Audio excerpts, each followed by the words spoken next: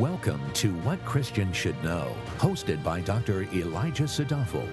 This podcast equips you with clarity and meaningful answers about God, the Bible, and your Christian life. Now, here's Dr. Sadafel. Today, we'll be expositing the final verses of Romans chapter 1. We'll be taking a look at verses number 28 through 32. For those of you who have been listening to this series on Romans from the start, remember that we began our exposition of the epistle on April 12, 2019. Now, after 8 months and 30 lessons later, we will finish our study of the first chapter of Romans. Considering there are 16 chapters in the New Testament book, it looks like we will be in this letter for quite some time. God willing, over the upcoming months and years, we will complete an exposition of the entire book of Romans, so everyone who hears these words will have clarity and meaningful answers as to what this foundational book on doctrine says, means, and how it applies to your Christian life in general. So again, today we will be in Romans 1 verses 28 to 32. Our text stands at the very end of an argument that the Apostle Paul begins in Romans 1:18. And what does Paul say in that argument? He basically explains the universal problem of sin. The text tells us that not only is the problem expansive, it also runs deep into the hearts of all men. Because sin is so all-pervading, a person cannot rid themselves of their own spiritual disease. Even more, because of sin on earth, the wrath of God is subsequently revealed from heaven against sin. This is all bad news, and by design, the apostle tells us the bad news first before he begins expounding the glorious good news of the gospel. The gospel is God's plan to deal with the sin problem. It tells us what God has done through Christ to reconcile sinners to himself. Romans 1:18 to 32 tells us that in response to man's truth suppression, God reveals his wrath. Specifically, how God expresses his wrath is by judicial abandonment. That is what is referred to in verses 24, 26, and 28 when God gives men over. Judicial abandonment speaks to the reality that God permits some to fall into the sin that they want. God subsequently allows them to do without restraint. What the person gets is a life full of sin, which essentially equates to a life filled with shame, misery, and hopelessness. All of that is what the text says up until the final verses of chapter 1. We now move to our theme verses, which describe to us the final effects of judicial abandonment, where we see man at his worst. So Romans 1:28 to 32 says, "And just as they did not see fit to acknowledge God any longer, God gave them over to a depraved mind to do those things which are not proper, being filled with all unrighteousness, wickedness, greed, evil, full of envy, murder, strife, deceit, malice. They are gossips, slanderers, haters of God, insolent, arrogant, boastful, inventors of evil, disobedient to parents, without understanding, untrustworthy, unloving, unmerciful. And although they know the ordinance of God, that those who practice such things are worthy of death, they not only do the same, but also give hearty approval to those who practice them." Verse 28 begins by saying that they did not see fit to acknowledge God any longer. The Greek word for acknowledge is dokimazo, which precisely means to put to the test, to prove, or to distinguish if something is genuine or not by testing. This word speaks to the work of a metalsmith who has to prove a particular metal is the real thing by subjecting it to scrutiny. So what verse 28 is telling us then is that the unrepentant sinner puts God on trial, measures, scrutinizes, and evaluates him, and then comes to the conclusion that God is deficient. They subsequently recognize God is not worthy, do not approve of him, and toss him aside. The result is a person who lives without consideration of the Lord. Compare this to the believer who has their eyes opened and who acknowledges the genuineness and worth of God in all spheres of life. Because God is truth, when the sinner rejects the true God and his knowledge, what they are left with is a mind filled with lies and darkness. Because their mind is dark, they can choose to do nothing that is of the light. This neatly connects with what Paul writes next. Verse 28 continues and says, "And just as they did not see fit to acknowledge God any longer, God gave them over to a depraved mind, to do those things which are not proper." Here now we see the end result of judicial abandonment. That result is a depraved mind. Now, what is a depraved mind exactly? The word for depraved in Greek refers to something that fails to pass the test, that is unapproved or is counterfeit. We again see use of a term from the field of metalworking. Metalsmiths used to refer to metals that were depraved and were therein discarded because of their impurities. So look at what Paul is telling us here with clever word choice, that those with depraved minds regard God as not worthy, when in reality it is them who are corrupt.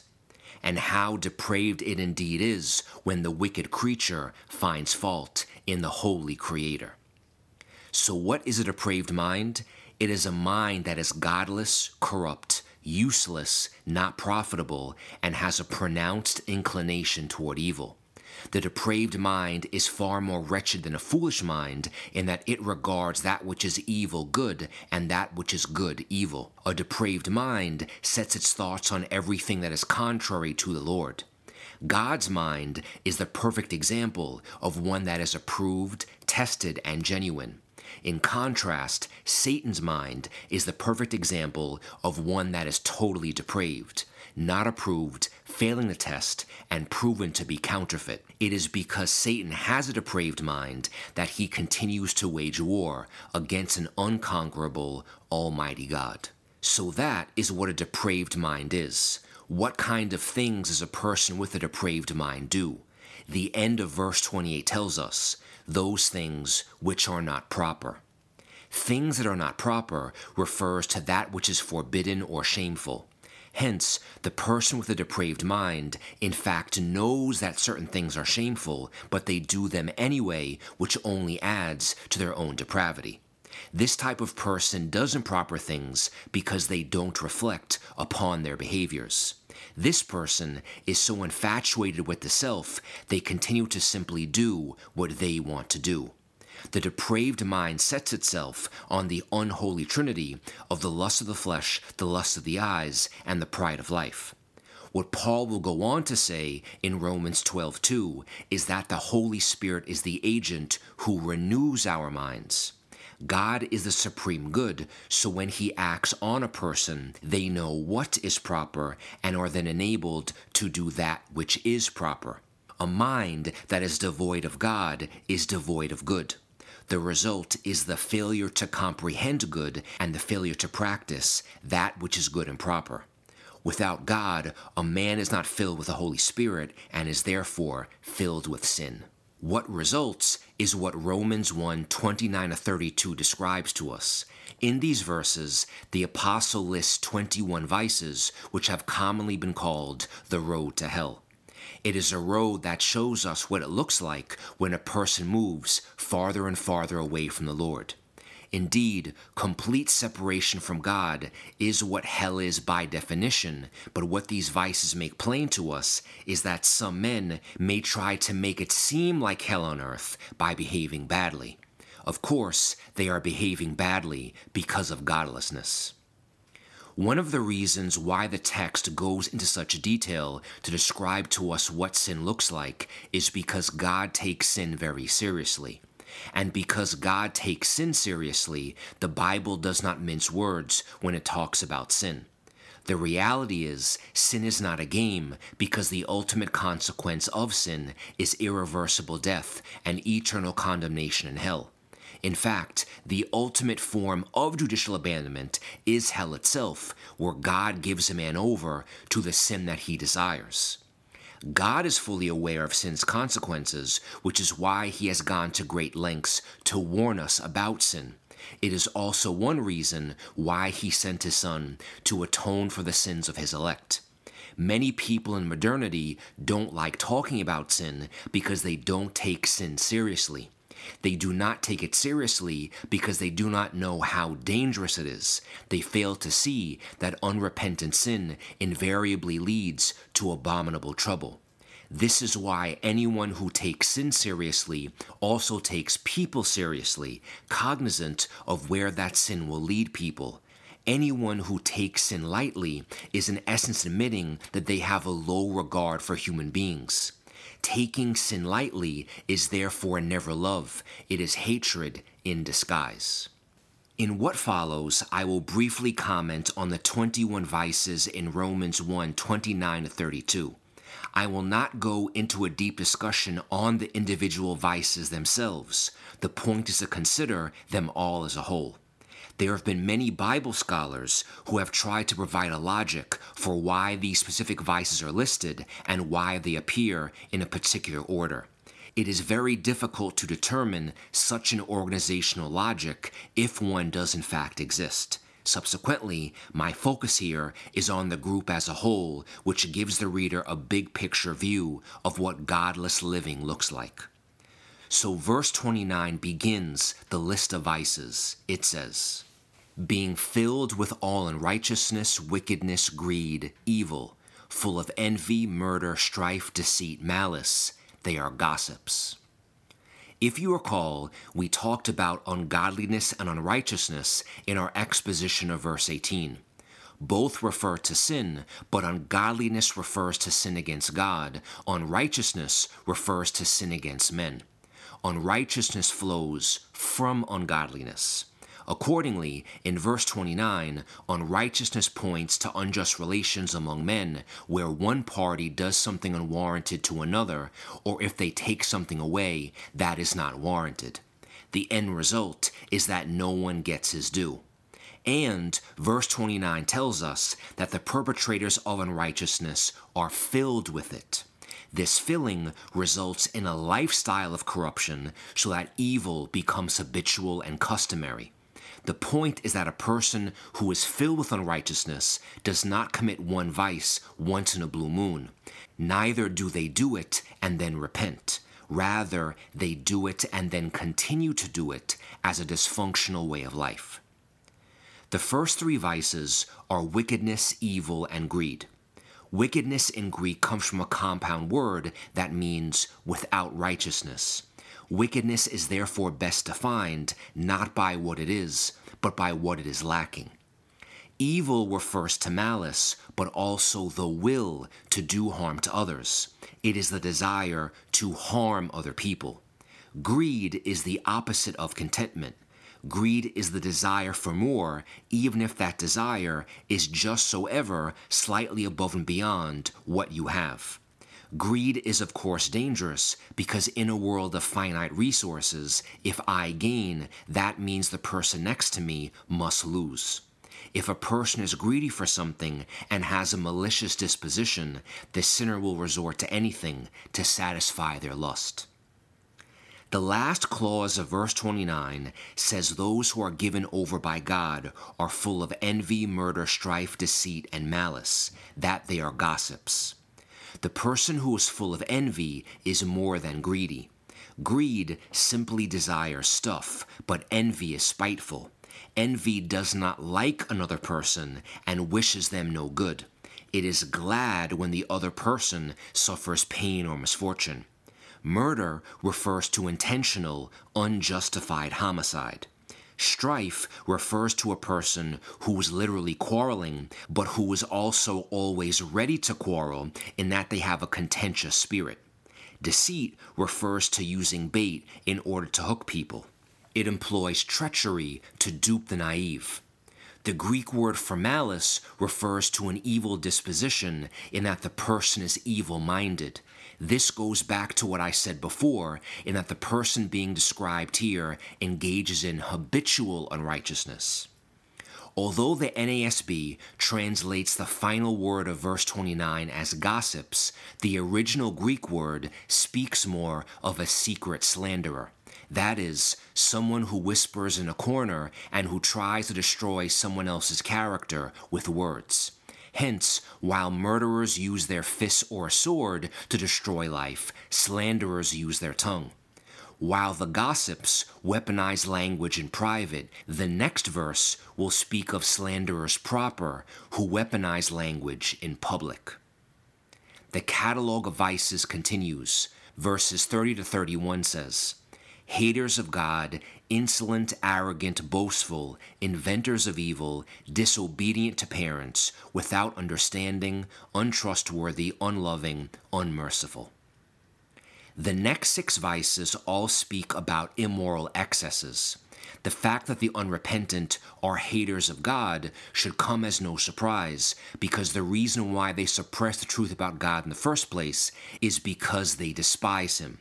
As a result, they substitute the God they hate for the little g God they want and worship it instead. Someone who is insolent is violently aggressive and is always lashing out against others. The person who is arrogant thinks they are above others and can therefore treat the next person without honor, respect, dignity, or consideration. The boastful person is also an impostor in that many of the things he boasts about are not in fact true. He boasts about things that are not as they seem. Those who are depraved are also inventors of evil. This is truly unfortunate because instead of using their God-given minds to write prayers or to meditate about the glory of God, they think about new ways to sin. Hence, when depravity gets creative, it invents brand new ways to spite God. Disobedience to parents is also characteristic because the person who rejects God's heavenly authority certainly finds no problem rejecting mom and dad's earthly authority. In the end, if a person regards themselves as sovereign and does what they want, parental authority only gets in the way. The next 4 vices speak about deficiencies. The unregenerate are also without understanding because they lack an understanding of the divine truth. They are untrustworthy in that they cannot be trusted to what they commit themselves to. Their consent with words or their signature on paper doesn't in actuality mean anything. They are also unloving because they have rejected the love of God. The result is a lack of natural affection and not purposefully acting for others. They are also unmerciful or without compassion and are cruel. That concludes the list of vices. Now we have arrived at the final verse in Romans chapter 1. So verse 32 says, and although they know the ordinance of God, that those who practice such things are worthy of death, they not only do the same, but also give hearty approval to those who practice them. In the preceding verses, the Apostle Paul made it clear that a basic awareness of God was made evident to all men. Paul now also reveals to us that the unrighteous deeds of the depraved are all inexcusable since they were not done in ignorance. They were done with the crystal clear understanding that what they are doing is wrong. Their mind is aware of the immorality, but their heart simply wants to do evil anyway. This is why verse 32 says that even though they knew, they practiced such deeds regardless. This tells us something very, very important, that no one is ever judicially abandoned by God against their own will. It is perfectly consistent with the free agency of man. That is, when God gives a person over, they are now free of divine restraint, but they rejoice in that presupposed liberty. No one is ever judicially abandoned, kicking and screaming. Instead, with their free moral agency intact, the reprobate now do what they desire to do, and the result is unrighteousness. The fire that drives the depraved sinner into darkness is within him, not without him. Hell, then, is merely a natural continuation of the path that a person begins to take in their earthly life. But not only that, depravity at its worst compels a man to approve of the evil he sees other people doing. This is when depravity extends beyond the individual and then permeates tribes, communities, societies, and empires. The danger here, of course, is that when depravity begins to have social sway and political power behind it, the persuasion of many can now be used to punish the righteous and protect the wicked and openly encourage total depravity. As John Calvin once wrote, quote, "For it is the summit of all evils when the sinner is so devoid of shame that they are so pleased with their own vices that they will not only not bear correction, but also approve the same in others." End quote. The person who feels shame and guilt is actually in an advantageous position. Why do I say that? Because shame and guilt unsettle a person and persuade them to look for means to appease their culpability. This is why Christ invites all sinners to come to him, because he takes away all of our shame and guilt over sin at the cross. But if a person does not feel shame, they are not healable. If a person lives in an environment where everyone else approves and cheers on the evil they do, they may in fact actually feel good about their sin. In such a case, there is no hope because everyone thinks they're okay.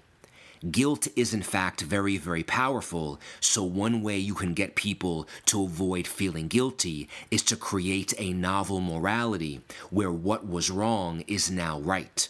This helps to explain why in the modern West there are countless outlets that seek to assuage people's guilt. Why? So people can feel better about their cosmic rebellion against God. Here then, at the end of Romans 1, we see that the end result of man's truth suppression is that he inverts morality altogether. He not only does that which is wrong, he encourages others to do evil with him and cheers them along all the while. God thus punishes sin by abandoning the sinner to the commission of others. That now concludes an exposition of Romans chapter 1. Now, before we close this episode, let us look back and rehearse where we have been, discuss some key take-home points, and take a look at where we are going. We know that Paul begins the epistle to the Romans with an introduction, and he tells us why he is writing this letter, so that people may be established, grounded, and firmly rooted. Verse 11. What are the people going to be grounded in? The Word of God. And how does Paul begin grounding the people? By talking about the gospel, verses 16 to 17. The good news of the gospel is God's salvation plan, and it is an announcement of what God has done to save man through Jesus Christ. Indeed, the gospel truly is good news, but Paul will reserve his precise exposition of the gospel until Romans 3:21. Before he gets to the good news, he explains the bad news, that everyone is guilty. So, because everyone is guilty, everyone is in desperate need of the gospel, whether they know it or not. Everyone is in desperate need of Jesus Christ, regardless of whether they like God or not. Now, why is everyone in such desperate need of Christ? Because only God can save you from the wrath of God, and the wrath of God is revealed against all sin. Everyone is a sinner, and only Christ paid for sin once and for all. Romans 1:18-32 expanded on the idea that God's wrath is revealed against sin, how it is revealed, and what the revelation of divine wrath looks like in real life. This text told us that God is a God of punitive justice. In fact, this is an essential attribute of his nature. If God did not express wrath against sin, then God would not be holy.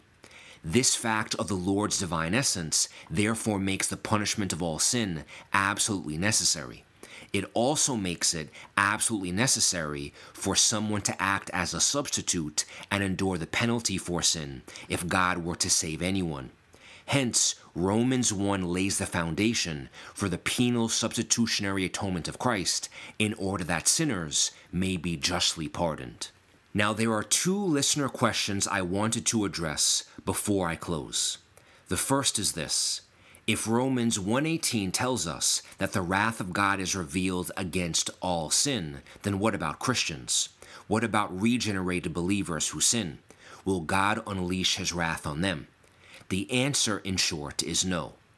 For those who are in Christ, there is no ultimate penalty and no condemnation for believers. That does not mean God will not correct his own children or chastise them out of love. Yet chastisement or correction are not the same as revealing divine wrath. You see, all Christians sin daily and incur the wrath of God because of their sin. But what Jesus did on the cross is that he endured the wrath of God for our sin, for us. In that way, the wrath of God for his own has already been unleashed on Jesus. As a result, there is now no condemnation for those who have saving faith in the Messiah. Yes, I may commit a sin now, and Jesus died 2,000 years ago. But never forget that God is timeless, and there is no expiration date on the eternally sufficient sacrifice of the Son. Propitiation is a word in the Bible that refers to the turning away of wrath. Here's what the apostle says in 1 John 4:10. In this is love, not that we loved God, but that he loved us and sent his Son to be the propitiation for our sins. And Romans 8:1-4 says, Therefore, there is now no condemnation for those who are in Christ Jesus. For the law of the Spirit of life in Christ Jesus has set you free from the law of sin and of death. For what the law could not do, weak as it was through the flesh, God did, sending his own Son in the likeness of sinful flesh, and as an offering for sin, he condemned sin in the flesh, so that the requirements of the law might be fulfilled in us, who do not walk according to the flesh, but according to the Spirit. And Romans 5:1-3 says, Therefore, having been justified by faith, we have peace with God through our Lord Jesus Christ, through whom we have obtained our introduction by faith into this grace in which we stand, and we exult in hope of the glory of God. The second question that I wanted to address is if the totally depraved person of Romans 1 is redeemable. That is, if the depraved person has a mind that mimics Satan's, are they beyond redemption? Can the depraved still be saved? And the answer is, of course they can. No person is beyond the power of God to save them. Just ask Paul, the man writing the letter to the Romans. He qualified as the totally depraved wretch he was writing about. In fact, it was Paul who heartily approved of Stephen's murder, in that Paul was the one who held the stone throwers' coats. Acts 7:58 and 22:20. Paul's mind was so depraved that he regarded evil as good. He regarded murdering Christ worshippers as the right thing to do. Beloved, God is the impossibility specialist. He can speak, and a dead man raises from the tomb. John 11:43. By the power of the Holy Spirit, God can save anyone, even a totally depraved sinner. We often tend to think that some cases are too far gone to be saved, except our own. But in the end, this is still God's world, so he cannot abandon us in the absolute sense. He can thus save whomever he wills, even one who is totally depraved. Now that we have finished Romans 1, where do we go next? The easy answer is Romans chapter 2, verse 1, but where are we headed in Paul's argument? Well, the apostle established that everyone is guilty in chapter 1, but he left a special group of people out. He left out the Jews, God's covenantal people. The question now remains, what about them? Are they sinners like the rest of humanity? Do they need a savior? In chapter 2, Paul essentially says yes to both of these questions. He says that everyone is condemned, whether they have the law or not. In Romans 2:11, Paul writes, there is no partiality with God. Hence, because God is impartial, his justice actually means something, and no matter who you are or who you are affiliated with, you are guilty. There are no special passes for those who are blood descendants of Jacob, also known as Israel. In fact, what Paul says in Romans 2:1-3 is that people judge one another all the time, and this interpersonal judging does not require a knowledge of the Bible. So when one person judges another, they do so because they actually believe in right and wrong. And if right and wrong are actually real, then people are deserving of judgment. If people judge one another, it is always imperfect and partial. But when God judges people, it is always perfect and impartial. This leaves all of humanity guilty. Thus, as Paul will go on to argue in chapter 2, for the Jew who has the law, they are more responsible to God's justice because they have received a greater revelation of it. This means greater awareness makes responsibility go up, not down. The point of all of this is that everyone needs the Messiah, Jesus. And in the end, God's impartial judgment means something because when Jesus comes back, he will judge everyone impartially. No one escapes final judgment, so while it may seem like people are getting away with it now, that's only the way things seem. In reality, they are storing up wrath for themselves that will one day be unleashed. The only one in whom we find rest is our precious Lord and Savior. Jesus Christ is the only one who saves us from the wrath of God. Thank you for listening. For more valuable resources, including a bookstore and online Bible study, visit wcsk.org.